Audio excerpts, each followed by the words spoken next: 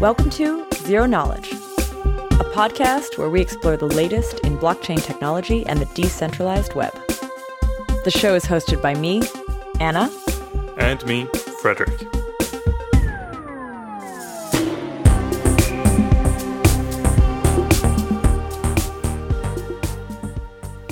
In this episode, we sit down with John and Bogdan from NuCypher to talk about proxy re-encryption and fully homomorphic encryption.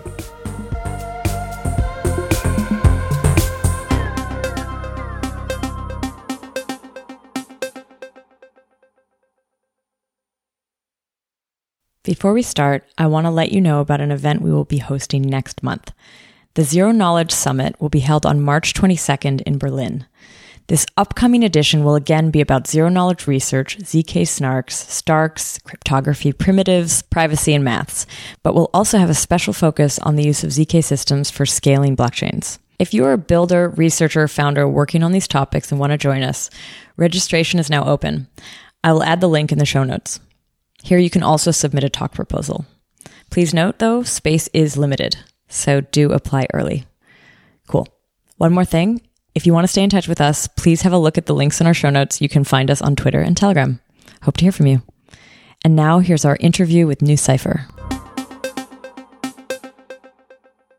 Today we're sitting with two guys from the NuCypher team. Frederick, hi. Hello. We're in 3 different time zones, which is kind of this is a new one for the podcast. We have ourselves in Europe. We have Tux in Salt Lake City, and we have Bogdan in Melbourne. So it's not only 3 different time zones, it's also 3 different seasons. So in today's episode, we want to talk a little bit about the NuCypher technology stack. We want to talk a little bit about fully homomorphic encryption, which we're learning how to pronounce better and better every day. And yeah, I'm really excited to finally sit down with you guys. You guys have been participants at the summit. We've actually come into contact with you a bunch of times, but we've never actually dug into what you're doing. So welcome. Thanks for having us. Why don't we start off with a quick intro? Why don't you tell us who you are and what you're working on exactly? My name is John Pacific, aka Tux. I'm mostly called Tux in the hacker circles, as well as just my professional life, I guess. I am a cryptography engineer at NuCypher. I joined when the project was first started. I was one of the first hires, and we've been building NuCypher. So I focus on building and working on our proxy re-encryption network, as well as doing some research for fully homomorphic encryption. Some of my work was, some of our research, I would say, has been demonstrated at ETH Berlin, where we made Sputnik, which was kind of like a assembler type language for fully homomorphic encryption that would just allow us to prototype building some schemes out of logic gates using a library that Bogdan wrote called NuFHE. Okay, well, I joined NuCypher last July to work specifically on FHE and try to improve the existing TFHE library by putting it on a GPU, and it worked pretty well. And now I'm working on some other FHE related projects, which I'm not sure I'm supposed to disclose, but we can just leave it at that. Oh, exciting. I think we're probably going to leave a lot of the details, the implementation details out of the conversation, but we will share a lot of what the problems we've encountered for sure. Yeah, like Anna said, we've been in touch with you guys a bunch of times, in both the summit and otherwise around Berlin at various hackathons and other places. And you didn't really start in FHE land, or like this wasn't what the project was, originally around. You were doing a lot of proxy re-encryption and stuff like that. Right. How did NuCypher come to be, and then maybe we can kind of lead down the path of how that led into the FHE work and other stuff. Yeah. So NuCypher originally started as a company from Michael and McLean called ZeroDB, which was like an end-to-end encrypted database. that evolved into what NuCypher is today, where it was proxy re-encryption. So proxy re-encryption was this really novel piece of tech that we had known about and ZeroDB had actually implemented. And so building NuCypher, we decided to originally build a key management system using this technology. And so we started on that. And as we got more and more into it, we also have many other interests in cryptography as well, such as fully homomorphic encryption. It's been something that's kind of like a dream, kind of like a moonshot, if you will, that we have these research projects open. And the more and more we looked into it, the more and more we saw how practical it was, at least for what we wanted to do with it. It's always been kind of like an idea in the back of our head. And the most big driving factor for me has been seeing a lot of competitors and people trying to implement private smart contracts and sort of not doing it good enough or over-promising and under-delivering very, very hard. So FHE has just been this kind of really interesting research project to see what is possible, what's not, and how far it can take us. And so we do both actively, more so on the proxy re-encryption this side, but we are hiring more for research and actually have quite active research going on right now for it. It feels like fully homomorphic encryption is sort of I don't know if the word is last bastion or something. It's like this end goal of a lot of it's the holy grail. Exactly. Yeah. So you guys are tackling a pretty big problem with that. Yeah. It's funny for it to be called the holy grail, in my opinion, because there's a lot more problems out there that I think are just as interesting as FHE. And it's when you start kind of digging into it, there's like a few use cases for it that aren't great, and there's some that are great for it. So I think it kind of has like built up quite a huge marketing hype around it, perhaps more so than it probably should in some cases. But I still think it's very cool nonetheless. But before we jump deep into the FHE stuff, what if we do talk a little bit about what the main core NuCypher product or technology is, this proxy re-encryption? Sure. So proxy re-encryption is a variant of asymmetric cryptography or public key cryptography. Essentially, everyone's probably familiar with Alice and Bob in the cryptographic narrative, where we can encrypt data with Bob's public key and Bob can decrypt it. So Alice and Bob can communicate through this channel like that. So essentially, it's what proxy encryption is really fantastic for is access control and delegation. So in the very classic case of this, proxy encryption allows people to do is, for example, Alice can encrypt data with her own public key. So Alice encrypts data with Alice with her own public key, and then Bob can go to Alice and say, hey, can I have access to this data? And Alice can actually transform, or a proxy can actually transform this data from Alice to Bob without ever decrypting it. And without Alice needing to reveal her private key to Bob.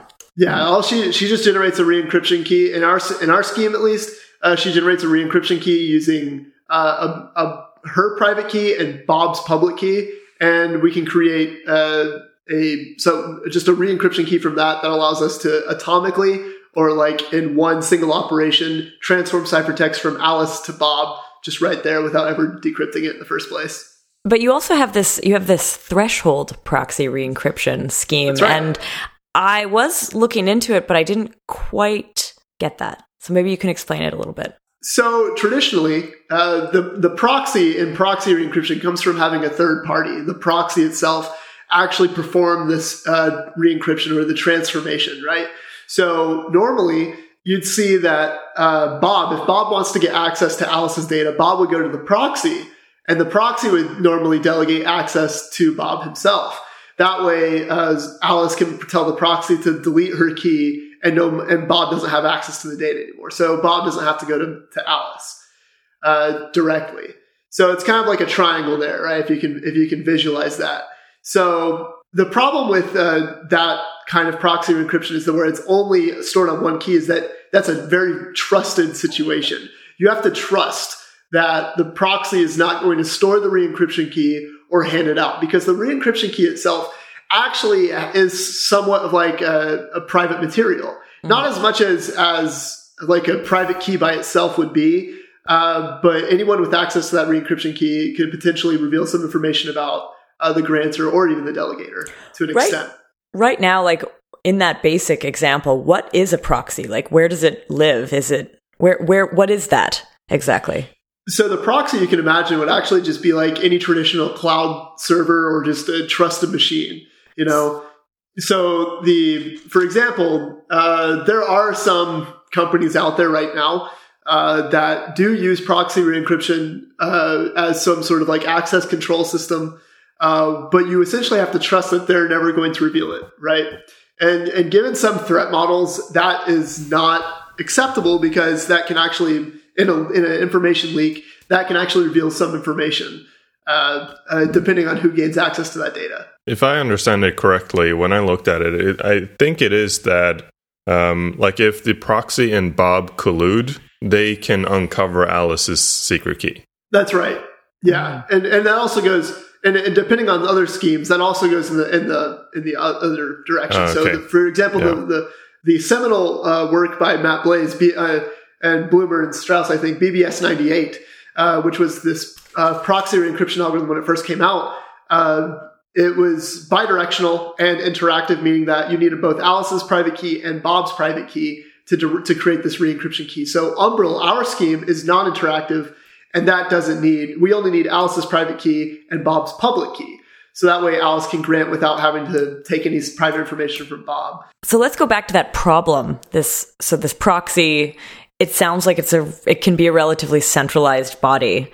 So yes. This is what you're trying to make safer. Yes, exactly. Yeah. So like in a traditional setup, you could imagine, like just these two parties, and there's a central trusted service, like a SaaS or a service provider of some sort, that you can say, I'm going to trust that they're not going to collude, and everything's nice and dandy. Like if you're moving this to a blockchain space now, and your proxy is like a blockchain miner, there's not really any trust, or there's not supposed to be any trust, or there might not be Sybil resistance mechanisms or whatever else.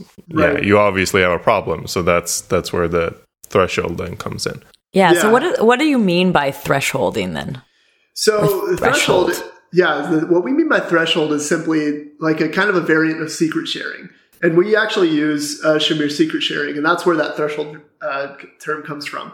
What it precisely means is that Alice or Bob, when Bob wants to gain access to Alice's data, he has to perform a number of re-encryptions on the NuCypher network. So what we do is we take a re-encryption key and then we split it using a secret sharing scheme, and we split it into n frags. So we split it into just an n number of fragments and distribute them to different nodes on the NuCypher network.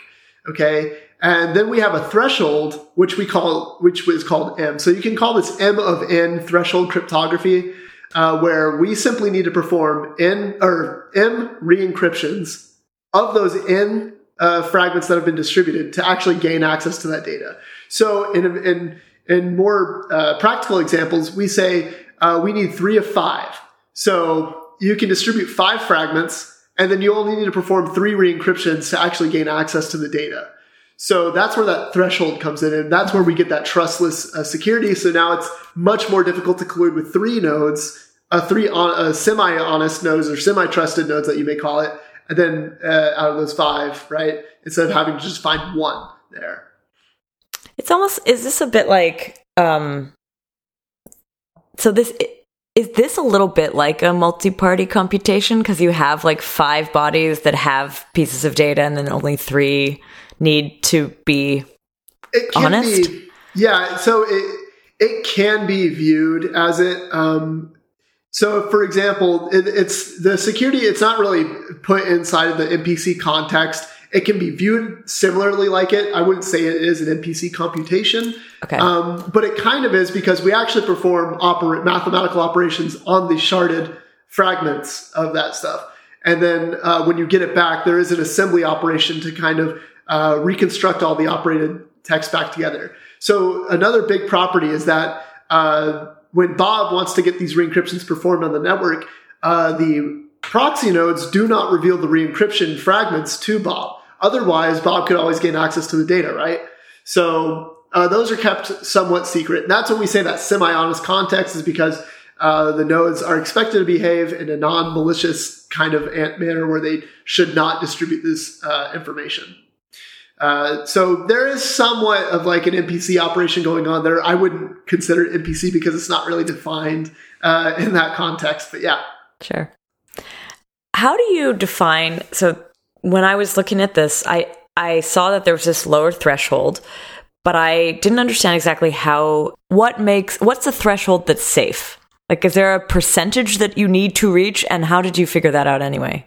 Yeah. So it is my personal opinion and in an active area of research that I think that there is a potential golden ratio, if you will, of like of a threshold that where it's like you maintain a good balance between security and performance.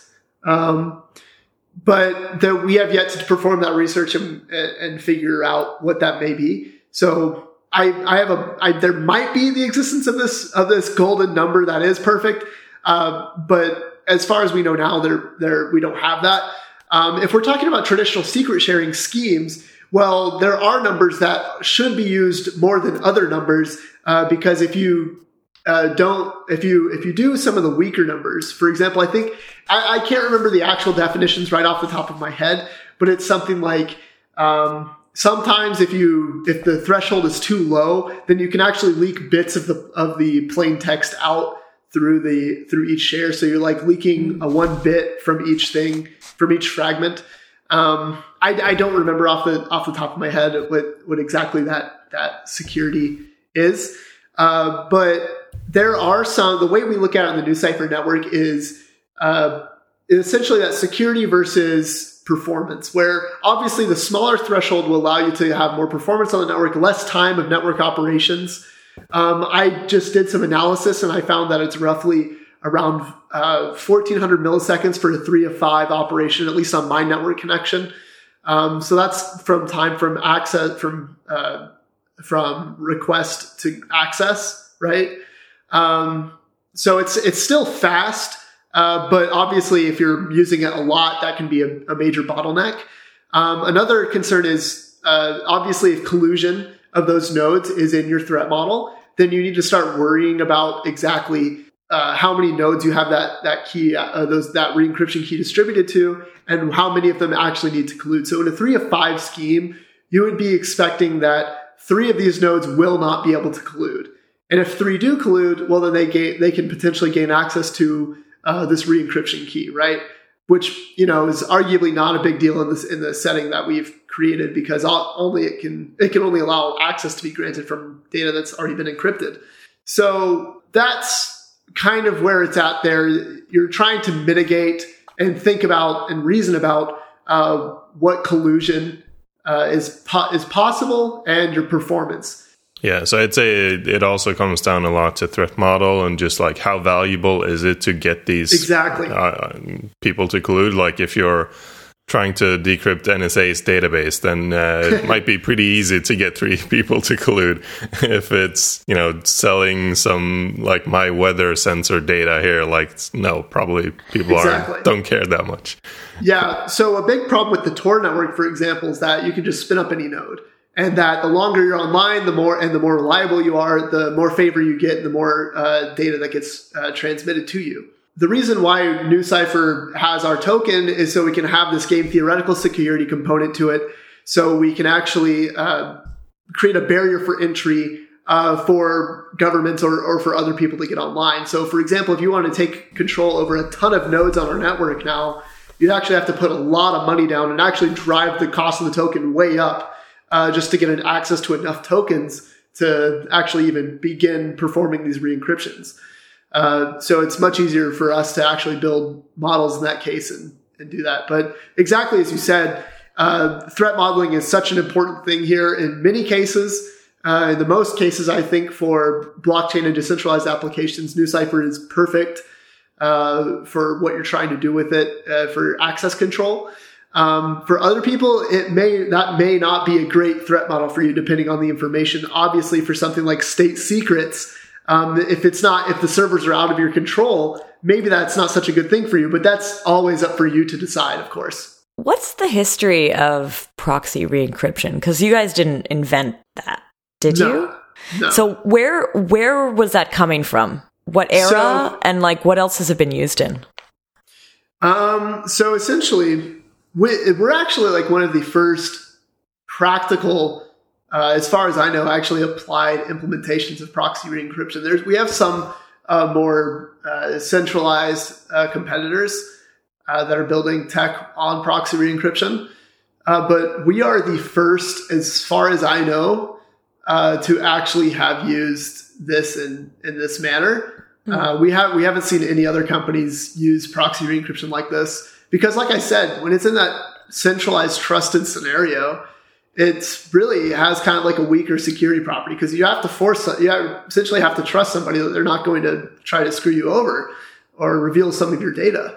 But now with blockchain applications and decentralized computing, we actually have the opportunity to make this a very secure environment. And actually have like a very nice threat model enabled for it. But where it came from is 1998, from that BBS 98 paper that I talked about before. Essentially, it was called Atomic Proxy and Atomic Operations or something. It's an interesting name of the paper. We'll add it to our show notes, so we'll find it and add it there. So it's a really, really cool paper. The scheme, the BBS 98 scheme itself for proxy re-encryption is exceptionally simple. The mathematics behind Umbrel are very easy. It's nothing complicated at all. It's not even anything like Moon Math, like you'd see with the ZK snark or anything. The most complex stuff we added in are just secret sharing and actual proofs of correctness, which are like a zero knowledge proof, a very simple protocol one, nothing like a ZK snark again, that essentially proves that re-encryption was done correctly. That way we can prove that a node didn't try to maliciously just do nothing just to gain money from you. But yeah, the history is that it came from 1998. It had schemes. I think some original schemes in it were for mail forwarding, so secure mail forwarding, where you could encrypt mail for one party and then forward it to other parties as well. Yeah. Of course, that never really took off. And in a lot of cases where proxy re-encryption has, I think, been proposed, it really just hasn't taken off. But now, funny enough, we're seeing a huge just a huge upstream in more PRE projects out there. At Real World Crypto, there was a paper, or there was a talk on proxy re-encryption by Visa Research. And there's a few other companies out there that are doing proxy re-encryption as well. And as well as I think there was also a proxy re-encryption paper submitted in another pretty large conference as well just recently. But now it's just now gaining a lot of traction and ground movement here. So what do you think, what are the use cases for it now? So you just mentioned back in the day they were thinking about it for email forwarding and stuff. Now it's more popular, or at least there's more attention focused on this. What is it for, and who uses it? The best applications, in my opinion, are access control. Essentially, once something has been encrypted for a specific key, it can't not be not encrypted for it, right? So given some threat models, it's much easier for a third party to just grant access to that data, and you go through it and access the data in an access control pattern, very similar to how you'd see with Google Cloud KMS or Amazon Web Services KMS, where you go to the Google services or the Amazon services and say, I want this piece of data decrypted using this key, and it decrypts it for you and hands it back to your service. So that's a very scalable and very secure model that people are building on top of now, where they don't have the keys stored on their own machines. They have the keys stored elsewhere, and they can gain access to it as long as some conditions and rules are met. So with that's kind of where I'm seeing it being used a lot more now. And that's as well as what some of our competitors that we've seen come up that are even in more centralized contexts are still building on top of this access control system, where they can essentially gain access to this data that you grant them access to and then revoke it when they don't need access to it anymore. I was wondering, is this, Frederick, this is actually a question to you. Is this similar at all to the parity secret store? It is, but it's, I don't know, it's a pretty long explanation. It's, the goal is similar. It's achieving the same things, but in quite different ways. I see. I think the parity secret store also does like, you do distributed key generation, if I'm not. Yeah, that's right. Yeah, so they do distributed key generation along with, I think, a threshold cryptography variant as well that allows you just to gain access to it and then revoke access from that. Yeah. So NuCypher and proxy re-encryption actually goes a bit beyond just the key management and access control. So, for example, once a policy is on the network, Alice doesn't have to be online to actually keep the encryption or the data from being shared anymore. She can pretty much just be like, hey, I want all data from my key to be decryptable by this person. And then she can just disappear from the internet entirely. And this encryption can keep happening. And as well as all the data can also be re-encrypted for this new person. So there's some other properties that allow us to gain far more than key management. So when I say NuCypher started off as just being called the NuCypher key management system, we actually removed the key management system part because of this, because the more we actually started building with NuCypher, the more we started realizing that the key management was kind of limiting in its capabilities and that there was so much more that we could do with it. So that's kind of where we've gone from there is working on and focusing on those things. So how did it go from this focus on proxy re-encryption and dealing with blockchains and stuff there to fully homomorphic encryption, which sounds like it's a completely different thing? How did that gap get crossed? So it's just, there's this appeal to FHE where you can essentially say, oh, we're researching the holy grail of cryptography. And I think every cryptographer is interested in it to an extent. It's a pretty hot button topic in my opinion. But it's something I have actually been witness to a fight involving oh, really? someone arguing for FHE versus TE. That is true. I would actually be in favor of FHE, and I'm very violently in favor of FHE over TEs. I can join that argument so hard. But there's from NuCypher, from going from proxy encryption to FHE, we're not transitioning at all. We're not moving our product from proxy encryption to FHE. These are just two separate products, and one's more of a research activity for us now until we can finalize and figure out exactly what our end product will be. Like, we know that we can make this possible. We know we can build a product out of this. But of course, we want to be able to deliver the best product we can and something that's usable and not overselling what we can actually do. So we're spending a lot of time trying to figure out, this is possible, this isn't possible, and this is very possible. And we're kind of like going and just figuring out where it fits best before we start moving on and developing that product. So we've hired researchers to work on that. We just mentioned this earlier in the episode that fully homomorphic encryption seems to be the holy grail. Maybe we should explain a little bit what that is for our listeners. And then I want to hear a little bit more about how you guys plan on tackling that. Sure. And Bogdan, I'd love to hear from you too. I don't know if you want to, since I know you're the FHE researcher as well. So yeah, well, the thing is that I only got into this topic when I joined NuCypher, so I may not know as much about it, about same areas of it as Tux does, for example. But I can try to explain what I know. Why don't you just help us understand what it is? We sort of briefly explained it in a previous episode, but I think it would be good to say it again here. All right. So FHE is a way to perform computations, pretty much any function on the data without actually knowing what the data is.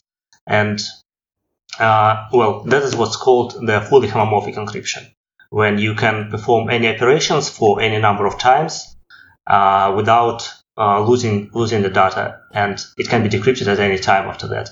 There are weaker versions of homomorphic encryption which are called somewhat homomorphic encryption, where you are limited, where the length of the function that you can apply is limited, for example, or the operations that you can apply are limited.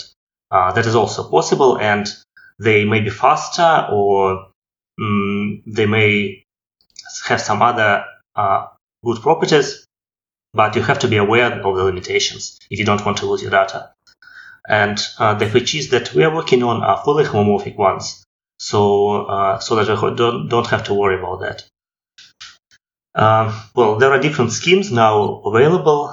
The major ones, I think, is the TFHE, which is the FHE on the torus. What is this? It's TFHE. So the TFHE. Yes, torus fully homomorphic encryption. This is the one that we sped up with the GPU. Then there's HELEAP, which works, well, TFHE works with binary gates. So all your data have to be split into bits, and you can apply gates on them like AND gate, OR gate, XOR gate, and this kind of stuff. With HELEAP, which is the other version, you can work directly with integers, which may be easier, but it has other limitations as well. The gate thing sounds kind of similar to what the gates in a ZK-SNARK construction is. Is that at all related, or? Okay, that maybe Tux will be best to answer that, because I don't know much about ZK-SNARKs. The ZK-SNARKs, I think, are, and I'm not super knowledgeable in zero-knowledge applications quite yet. I'm still trying to gain a considerable understanding there so I can dive in and apply that to FHE as well. But as far as I know, those are built out of QAPs or quadratic arithmetic programs or something. They're kind of very similar, where you're essentially, except in FHE, it's much more, I'd say, binary for certain operations. So as Bogdan said, we have like a FHE that allow us to work on integers, and FHE that allows us to work on binary gates. So I'm actually not sure how the QAP fits in with ZK-SNARKs, but essentially one just literally lets you call a function called, like, for example, and it would just be an AND gate. And given two encrypted bits, you can get the encrypted AND of those two bits. And then there's also one that you would just let you do an encrypted multiplication, where you could just multiply two encrypted integers. And you're just literally calling exact functions on these. As far as I'm aware, ZK-SNARKs are quite efficient, but I actually think there's probably reason to believe that there may be more efficient schemes out there in the forms of lattice cryptography. Whether or not the research has been done yet, I think that the reason to, if I'm going to actually answer this question technically, I would say that literally FHE, fully homomorphic encryption, actually implies that zero-knowledge cryptography exists. So we can imply that zero-knowledge exists through FHE, but not the other way around. Huh. If that makes sense. Is it like a subsequent step in the development? Kind of, because it just, and I'm kind of, I don't want to say something wrong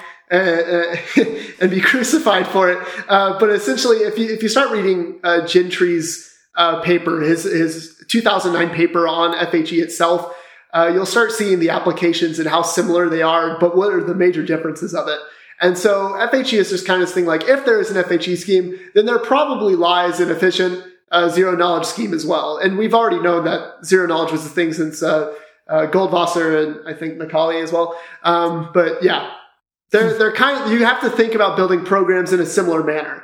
And with ZK-SNARKs, I think, and QAPs, but it's much more binary, I'd say. Bogdan, you just mentioned this torus FHE. Maybe we can explain what that is.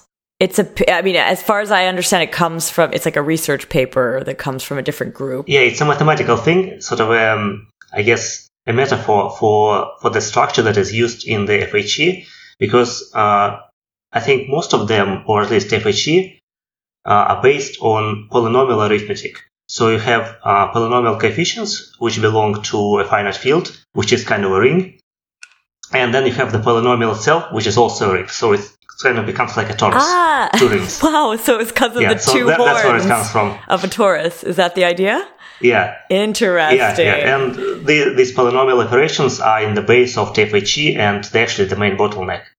And that's where the name comes from. So now you have the new cipher FHEs, which you've named new NU FHE. Well, it is new and it's not new at the same time because it is the implementation of TFHE just faster. So it's actually updated FHE, but you've called it new as a new cipher. So like the new. Yes, it wasn't my idea. Very, very modern spelling of new. I actually think that was my idea. I'm sorry. I'm not mocking. I think it's cool. But so it's new FHE. So that is based on this torus FHE. Yes, and it's just made better. Sped up by GPUs, I suppose. Yeah. I wouldn't go as far to say it's literally made better. It's just it's made faster. It's made faster, exactly. Okay.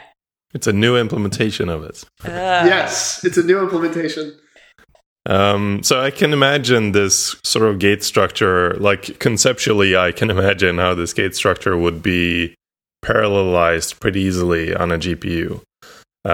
Just because we had Howard Wu on this show a long time ago to talk about distributed ZK snarks, and they were doing the same thing for snarks, where they took a subset of this circuit and deployed that on a separate machine.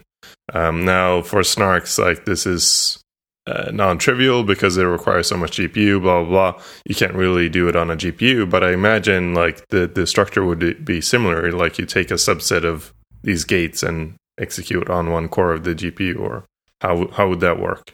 Well, the main parallelization that is happening is actually the parallelization of polynomial operations. Of course, if you have several gates, well, several bits that you need to apply gates on, that helps. Because for like powerful GPUs like Teslas, just one gate is not really enough to fully load them. But still, the polynomial operations are essentially FFTs, which are a well-researched topic for GPUs. And there's a lot of stuff that can be used to make them faster on GPUs. So yeah, that's the main thing. But of course, the maximum speeds that NUFHE achieves, it achieves on a lot of gates. I think I measured on like 4,000 bits at once. Okay. To reduce the overheads. So what's the limitation? Like what kind of size computation can you describe and execute efficiently? I think we measured it, and it's kind of like, was it ENIAC? Oh yeah. Yeah. It can be comparable to like an ENIAC old computer. We pretty much, the reason why we came up with that number is because we essentially were like, oh, it's slow, but it's actually perfect for decentralized computations. Because you're not using the blockchain if you need a fast computation, right? Yeah. So it was like an ENIAC, but I would say it's like the real power from it comes from like, if you wanted to perform an encrypted computation on one piece of data, like that's fine. You can do that. But like the GPUs can be fully maximal, like completely utilized. If you have like 100 or 200, even thousands of the same piece of data, and you need to or different types of data, but you want to perform the same algorithm on it, but encrypted, you can do that, and you can do it very quickly. So we've measured it to be around ENIAC and. Yeah, so you can essentially, you can't describe a large program, but you can describe a small program and execute it many times very quickly. Yeah, if you wanted to describe a large program, you could. Runtime would obviously be slower, but there is no limitation to program size. It's just how long you're willing to wait for the output. Yeah, like there's a practical limitation of not wanting to sit around. Yeah, exactly. But I think we will see speed ups on this soon enough, and whether that be through TFHE in hardware implementations or for number theoretical breakthroughs and research breakthroughs. I think I have a bit of a zero knowledge question here, but I I don't know if you defined it, but what is ENIAC? What do you mean by that? I actually don't get the reference. It's the first computer, kind of, in popular term. Yeah, it was one of the first computers. I think it was used for Cold War. I think it was used during the Cold War for targeting artillery. Yeah, like ballistic trajectory calculation, something like that. That's right. Okay. So you've come up with like a sped up version of Taurus FHE that you're calling New FHE. What I am curious about is there any relation to the proxy re-encryption with this? Are you going to be using this in tandem? Is it just a brand new research project? Like, what's the connection? I'm not willing to answer to the extent how we may combine our current proxy re-encryption technology with our fully homomorphic encryption research. However, I will say that FHE does indeed use a form of proxy re-encryption. In fact, if you read, if I'm referencing back again to this paper, Gentry's 2009 paper, he describes a proxy re-encryption algorithm to achieve fully homomorphic encryption. So essentially, what happens is Bogdan brought up the topic of somewhat fully homomorphic encryption, which allows you to perform a certain sized function or a certain sized circuit on an encrypted piece of data, but the moment you exceed that, then it's no longer decryptable anymore. So Gentry had this problem of how do we make it so it can be used for any arbitrary size circuit? And that's where this form of proxy re-encryption came in hand there, where it was actually applied. Essentially, you're calling an encrypted. This is going to get really freaky, but you're calling an encrypted version of a key. You're calling an encrypted decryption function on the encrypted data. So you're essentially decrypting the data while it's in the encrypted domain. So we call this the homomorphic domain, meaning that it's been encrypted and now you're performing the operation on it. So what you're doing is you're calling the decryption operation on the encrypted data in the homomorphic domain, and then you're re-encrypting it again under a new key, which allows you to bootstrap it. That's what his term was called. It's called bootstrapping, which allowed you to now perform further operations on it, on this piece of data that allowed you to, keep operating on it without increasing the noise level so that you could still decrypt it later on. That's interesting. Yeah. So all the best forms of fully homomorphic encryption are essentially based off this bootstrapping. There's some that don't require bootstrapping as far as I know, and I haven't really looked a whole ton into those. But there are some security problems that lie with FHE and this bootstrapping operation that we don't fully understand. We just know that it may not be preferable, and we don't really know how it affects the current security of it. For example, we have this operation of this notion of circular security, where we can have a key encrypted with its own key, if that makes sense. And we actually don't know how that affects security in many ways. We can actually build a CCA2 secure encryption scheme that falls apart when this happens, when the key has been encrypted with its own key. Matt Green made a great blog post on this, by the way, I think it's just literally called On Circular Security. And it's a fantastic blog post if that notion interests you. But essentially, bootstrapping FHE requires that you follow this notion where you have to encrypt your encryption key with the encryption key itself so that it can be used in the homomorphic domain.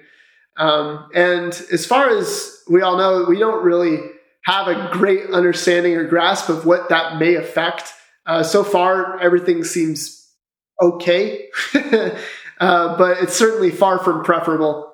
I have a question on the domain stuff. So when I've looked into FHEs, there's fully homomorphic encryption, somewhat homomorphic encryption, and then there's this domain argument. I always thought the domain was like what's the domain of things that you can operate on. So like in fully homomorphic encryption, it would be anything in like an integer, like where you have multiplication and addition or something. That's your domain, is like those two functions. Well, it can be used in both those ways. I'm speaking domain abstractly, where you can essentially say, yeah, you have the plain text domain, and then you have the ciphertext domain, which you could also refer to as the homomorphic domain, I think. But essentially, like in the plain text domain, you have the ability to perform any arbitrary computation you want. Obviously, you can add two numbers together, you can multiply two numbers together, you can do whatever you want. In the encrypted domain, traditionally you don't have the ability to do that. But a fully homomorphic encryption sort of grants you this access to at least a multiplication and an addition. Whether that be with those two things, you can abstract that into binary NAND gates as well as just regular addition and multiplication. So you mentioned before that the work you're doing is all finite field. But as far as I know, like there's like you could be in a prime field or something and have different properties. I really don't know, like enough about homomorphic encryption. But when you're talking elliptic curves, you have like finite groups, discrete groups, algebraic groups. You have all these different groups that you can work on, and they have like the encryption actually has very different properties and performance aspects. Sure. Yeah. So with FHE, you can actually build specific FHE schemes for a lot of these depending on what you may want to do. So there's FHE for modular arithmetic. And more recently, there's FHE for approximate arithmetic, which has really great applications in machine learning. And then there's FHE for just binary operations. So I would say it's a bit like, whereas you could construct elliptic curve operations to be for a specific field, for certain very specific operations, FHE might be a little bit lower level than that, where you can actually construct very primitive operations to perform and carry out on different pieces of data, depending on what you want to do. I see. So I have sort of an application question here. When we've talked to groups that are working on Starks or Snarks, there's a lot of people are now using these for off-chain computation and scaling solutions. Do you think that the FHE work that you've done, could that ever be used in the same way? That's something we're very interested in. I'm not actually willing to elaborate exactly on what we're thinking about maybe applying that to. I would say that there's a high probability that it will have some applications to some things here. To the extent of change that it may have in the space, I'm not ready to put an exact estimate on yet. Interesting. So I guess that's like a sort of a vague, maybe it can be used in that way. Maybe. That's fine. Cool. Like Anna said, snarks are used for scaling in the sense that verification is, exponentially faster than computing the thing itself. And you had mentioned that you guys have built in, like, there is a verification possibility in FHEs. What does that verification look like, and like how long is verification compared to computation time? So it actually depends a lot. So what I was saying more or less just meant that FHE implied the existence of zero knowledge, not necessarily that it can be used for zero knowledge, but of course it can also be used for zero knowledge. There are zero knowledge schemes using FHE. As far as I know, there isn't much efficient verification for FHE out yet. There was some new research coming out that I'm really excited for, but it is a very fundamental problem of FHE, in my opinion, for trustless computations and verifiable computation, where you want to prove that this computation was performed on this piece of data. How do you do that? Well, you need a zero knowledge proof for that, of course. So there's work being done in that regard. I don't have any metrics for performance offhand. I would say it's slower than any zero knowledge system being used today. But I do expect it, theoretically, it is faster. I do expect to see it get much faster with more research in the near future. So I know you can't speak too much about what's coming up for the company or what have you, but maybe you can tell us what's exciting to you right now in terms of like the tech or what's coming up. It doesn't only have to be within the new Cypher space, but also kind of in general. What are exciting topics coming up for you? Something that I've been thinking about a lot, and I'll speak for myself and not for Bogdan, but but something that I'm really passionate about is privacy. The ability to own and control our personal data and give consent to its use. This is a term I've kind of I've seen get thrown around, and it's the idea of digital consent. This idea that we have consent with our data and who uses our data, just like you'd have consent in normal, everyday, IRL social situations. You give consent for various things. And the fact that we have to argue for consent in online data, in online social situations even, is appalling to me. So what I'm really excited about building technology like FHE that allows us to reduce trust. It allows us to actually give consent more appropriately to what can be done with our data and who has access to it and when they have access to it. So NuCypher answers the digital consent problem very strongly with proxy re-encryption and access control. And FHE answers it in a very different manner for computations. So I'm very excited to see the applications for trustless computation, verifiable computation, as well as, private cryptocurrency as well, and other applications like that. So yeah, consent is the coolest thing about this, in my opinion. And Bogdan, what about you? I just wanted to add first to what Tux has said. I'm not sure if you read it, but there is a recent science fiction book by Hannu Rajaniemi, the Quantum Thief series. So it describes, among other things, a society which actually does what all that Tux just proposed. They have the system called Gevulot, which means boundary in Hebrew. And everything that every person there does is recorded in the external memory and is signed with your private key. And you can share whatever you want. You can make yourself visible or invisible to other people. You can, for example, require that your conversation is forgotten after 5 minutes. And all this kind of stuff. So this is like the end point of what Tux is talking about. In fact, when I heard about NuCypher and proxy encryption, I thought that is it. That's how they do it with proxy encryption. Cool. Well, and as for me, I'm not really. I still don't know much about cryptography world. So I'm mostly excited about more programming style things like metaprogramming. That's what I'm interested in. The way to write GPU code easily, because now it's kind of a very slow and painstaking process, hard to debug, hard to reason about, and all those transformations. Metaprogramming can help with that, but I can't really say much about cryptography. That's something we haven't really touched on, but a lot of the code, I don't know exactly what isn't open source, but I do know that you have a lot of open source code. Can you speak more about like what is open sourced and like how you think about that, and maybe also where to find some of that? We have a GitHub profile called NuCypher, and we have a lot of stuff in there, including NuCypher itself, the Umbrel proxy encryption system, NuFHE, and supporting libraries. So it's all accessible. You can file an issue.